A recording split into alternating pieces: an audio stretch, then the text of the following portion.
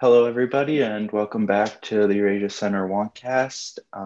Today, I am joined by constant host Casey Chamber and fellow co-host Cole Davila. I'm Noah Brewster, and today we are going to be speaking on the Tigray conflict happening in Ethiopia.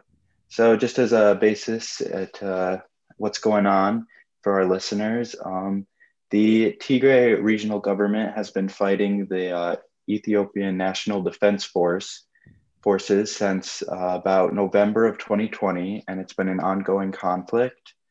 And each side is backed up by their own forces, and the Ethiopian National Defense Forces are also backed up by their northern neighbor Eritrea and their forces. And today we're just going to have a discussion on what's going on there. And thank you for joining in. So, for just some background, there are about three different stages to this conflict that's been going on from starting in November up to March, and then March from now. And Cole, if you'd like to say anything about how this conflict has started. So my understanding of the background of the conflict is that the one of the parties that led the alliance that sort of won the Ethiopian civil war and took power was a Tigray group. Of course, the name of it is escaping me at the moment, but this Tigray group then ruled the country as the leader of a coalition government in Ethiopia for almost 30 years. But the new president of Ethiopia kind of changed the political landscape and forced a new political party kind of on all the old members of the coalition. The Tigray group refused to be a part of this new coalition. And then,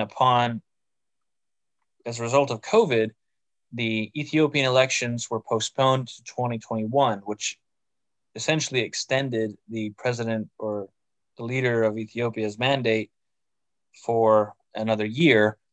The Tigrayans determined that this was illegitimate, and coupled with the Ethiopian government refusing to recognize the local elections that were held in defiance of the federal order back in 2020, armed conflict erupted between the Ethiopian government, Eritrea, and another one of Ethiopia's provinces on the one side, and then the Tigrayans on the other. And the people of Tigray are one of many ethnic groups within Ethiopia. While they only make up about 7% or so of the population of Ethiopia, Ethiopia is a very massively populated country with well over 100 million people. So that's 7 to 8 million people that are a part of this ethnic minority that Ethiopia has kind of gone to war with as a result of all these constitutional and political issues.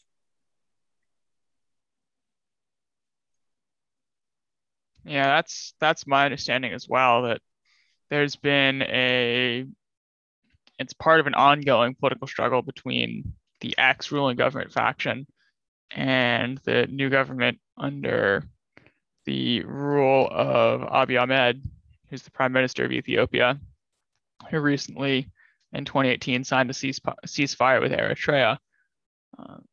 Previously, it would have been unheard of to imagine military cooperation between Ethiopian and Eritrean military units, but both of them are opposed to the Tigrayan government. That in September, when national elections were due to be held, they were postponed due to COVID-19, and the Tigrayan government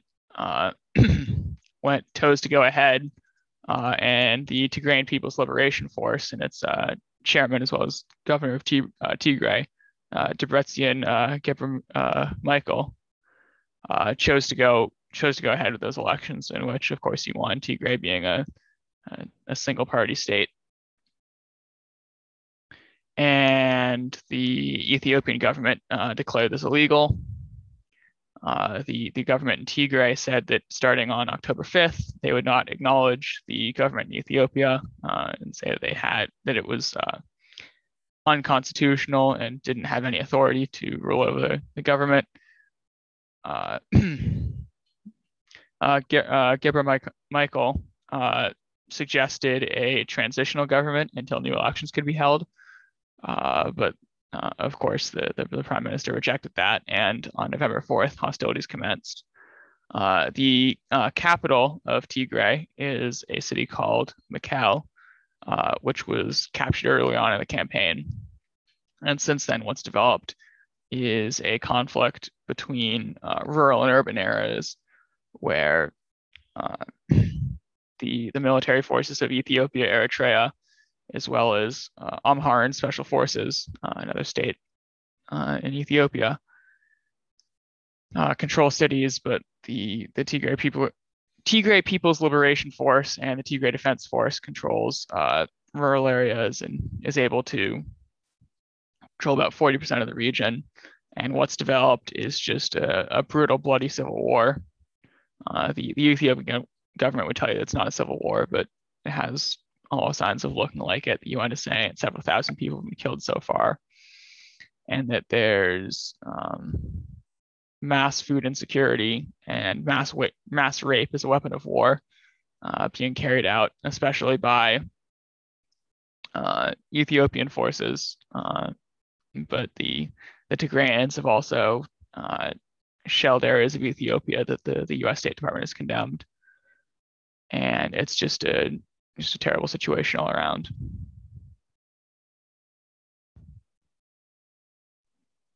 Yeah, this conflict has definitely spilled over beyond just the troops that are fighting. It's impacted civilians in Ethiopia. And as Casey mentioned, there have been major reports of sexual assaults and rape as a product of war. So it has been a very deadly and unfortunate conflict that's been going on. And it seems that things right now are kind of at a standstill since the capture of Mekelle, but it's definitely not, the conflict's definitely not ended, and it seems as if things will continue to fight on as the Tigray do not believe in the Ethiopian government. And we'll have to see what happens when elections actually do take place. Yeah, I think that one of the things that's exacerbating this conflict even more is sort of the very way that Ethiopia is set up as a country. My understanding of how they set up their federation is along ethnic lines. So each of at least the larger groups of ethnicities has their own state, unlike in other places, other federations like, let's say, Germany, the US, or Mexico, that are kind of based somewhat more along arbitrary lines that aren't ethnic based. So in this conflict, you have the Tigray ethnicity as well as the larger Amhara ethnicity from one of the other states fighting each other. So it's descended not only into a central government versus regional power kind of dynamic as a sort of traditional rebellion. It does take on that element of looking like a civil war because you have inter-ethnic violence now going against each other. And this is obviously only made worse by bringing in other states into the area, such as Eritrea, who have their own ethnic identity and their own history. So it just makes things a lot more complicated to kind of sift through. It should also be noted that the ethnic dimension to violence makes any political solution increasingly difficult, more so than if it was solely for political power.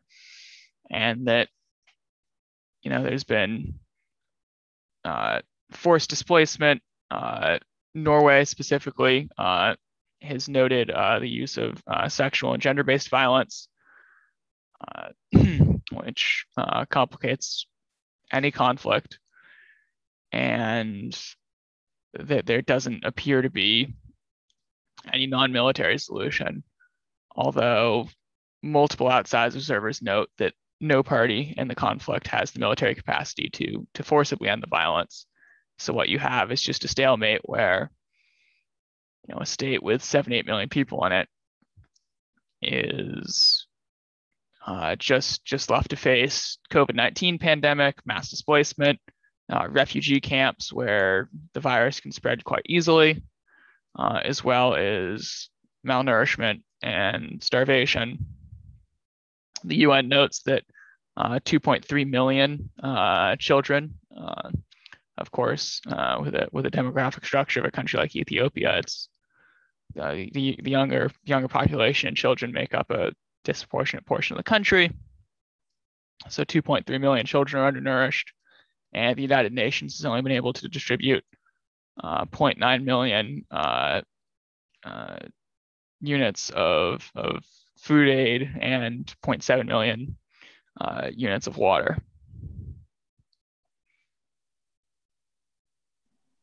Yeah, and even more, the conflict is starting to spill over. It's been reported of spill over into Sudan and into Somalia, and there have been reports of both Sudanese and Somalian citizens themselves getting hurt from the conflict happening in Ethiopia. So it's definitely becoming a crisis that can't be ignored and definitely needs to be closely monitored as that goes on and as other countries start to feel the effects of what's going on around them. Yeah, that spillover effect is even more prevalent in that region, especially simply due to the sheer number of conflicts in that region that have occurred over the years. So you have the Somali civil war, you had the conflict in Darfur, you had the Eritrean Ethiopian wars. I mean, that region is just now slowly starting to get back on its feet, and now there's another ethnic conflict that's kind of spilling out into other parts of the region, which could either stunt the growth of those countries or descend them entirely into another phase of conflict.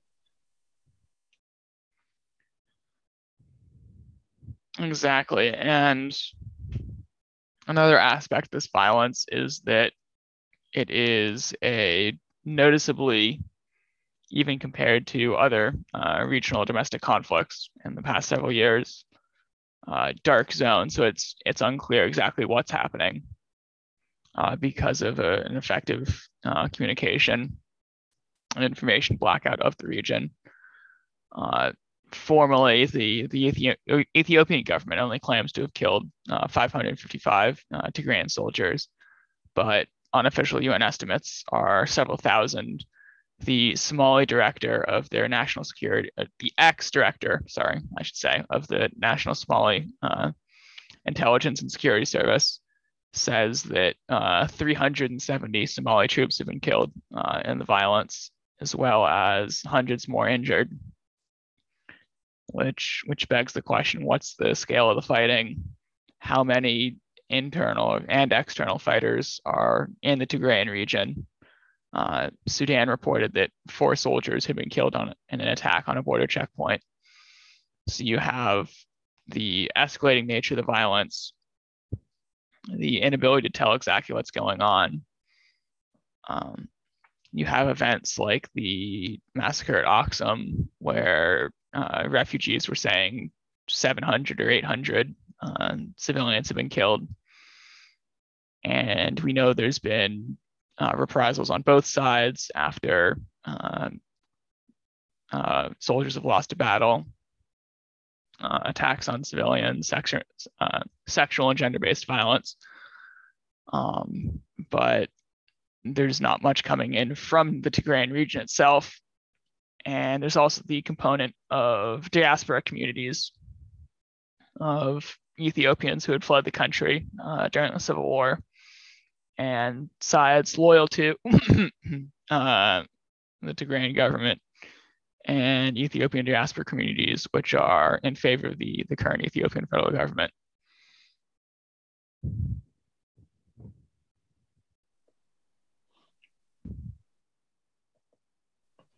Yeah, I think something else to note for that is that while we don't know what's going on a lot, it's kind of assumed that most of these instances, like you've mentioned at Aksum and other places, aren't all of it, right? If you're only just finding out about a few instances, it's reasonable to assume there are a bunch of other instances. And clearly it's not just, a one-off thing, the one-off massacre from some rogue units. I think that's kind of one of the reasons that the U.S. has hit Ethiopia with sanctions and visa restrictions to try and get Ethiopia to back down. Because my understanding is it seems like, at least according to what little news comes out, is it seems like it's primarily Ethiopian forces and Eritrean forces committing the attacks and the atrocities in almost an ethnic cleansing kind of manner, although that's not to say that the Tigrayans are not guilty of these same acts as well. It's, like you said, a mess due to the information blackout, which in the modern world, one would have assumed that would almost be impossible, but the Ethiopians seem to have done a very good job of cutting off communications from that entire region and even within the wider Ethiopia area. And because Ethiopia is getting so much support from its neighbors, the Somalis seem to support the Ethiopian government. Djibouti does the same. Eritrea is involved in the war. Yeah. They're all supportive of Ethiopia, so the entire region seems to have gotten in on that information blackout. So sanctions might help, but we don't know what's going on, so it's hard to make targeted sanctions against anybody.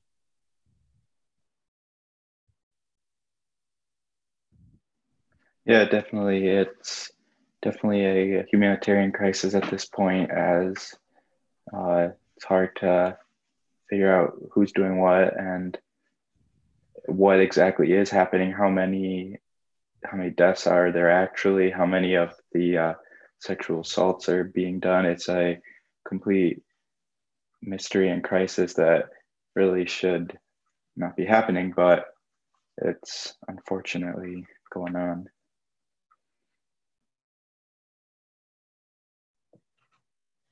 Yeah, that crisis may end up, I think, becoming even worse. Like Casey mentioned, with the food insecurity in the region, it's slowly increasing, at least the estimates that I've seen, for the number of people that are facing starvation. I recently saw an article, I think it was on Vice, where they said that Ethiopia is denying that there's massive food insecurity, that there's starvation, but then there are images and pictures of starving children in the region as a result of this conflict. And it's not unusual in that region for food to become sort of weaponized, where food imports and aid is actively blocked by whatever ruling power is in the area, so the population starves as a result. It's a very ancient form of warfare, but one that has taken the wayside in the modern world. But it's hard to control, or it's hard to control these areas and these governments that will do whatever it takes to win the conflict, regardless of what the rest of the world says. Absolutely. And I think it should be noted that there's a limited role for the international community to play. Canada has requested restraint. Japan has extended some emergency aid to refugees.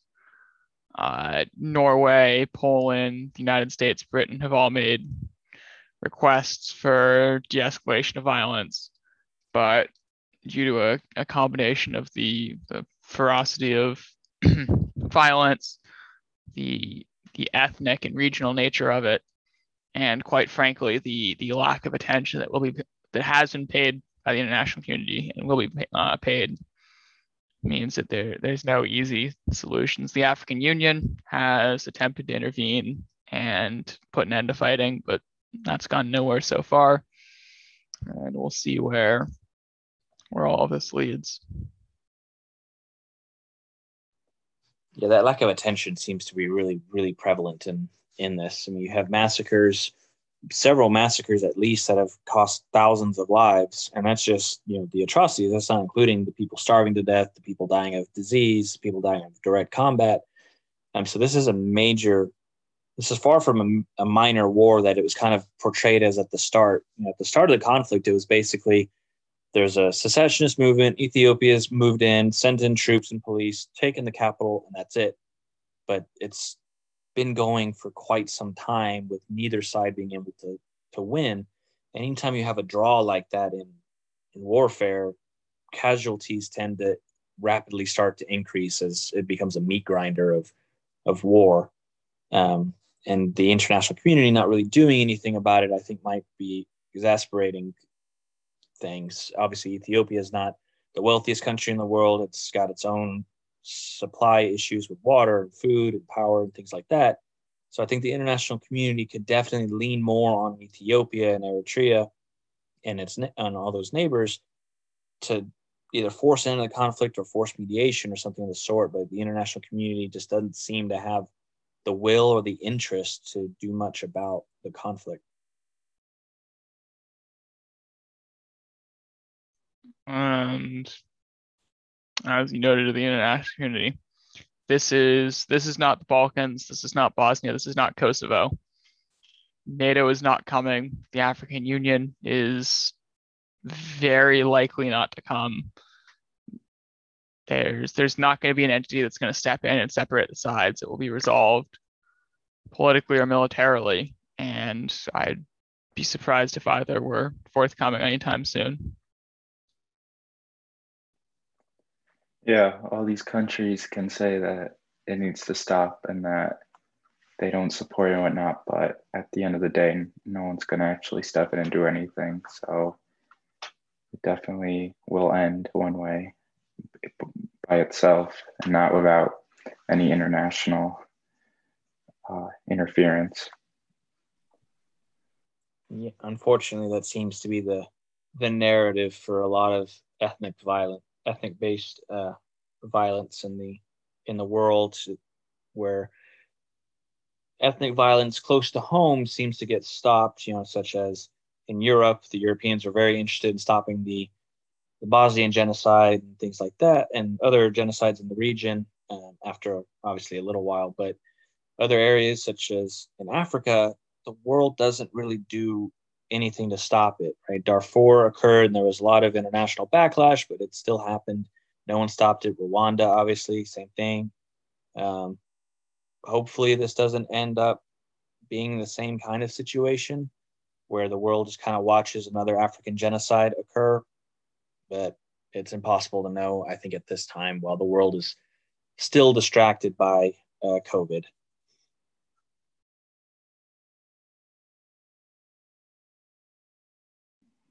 Yeah, definitely. It's definitely a crisis that's going to continue moving on, and it's had a very bad effect in Ethiopia and the surrounding areas.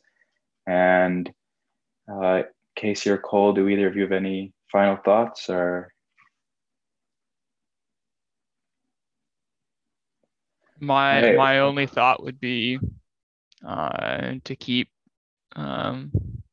an eye on refugees in the conflict, certainly Tigrayan civilians who appear to be bearing the brunt of violence, as well as Eritrean refugees in Ethiopia itself who are unaccounted for, and hoping for a reduction in violence.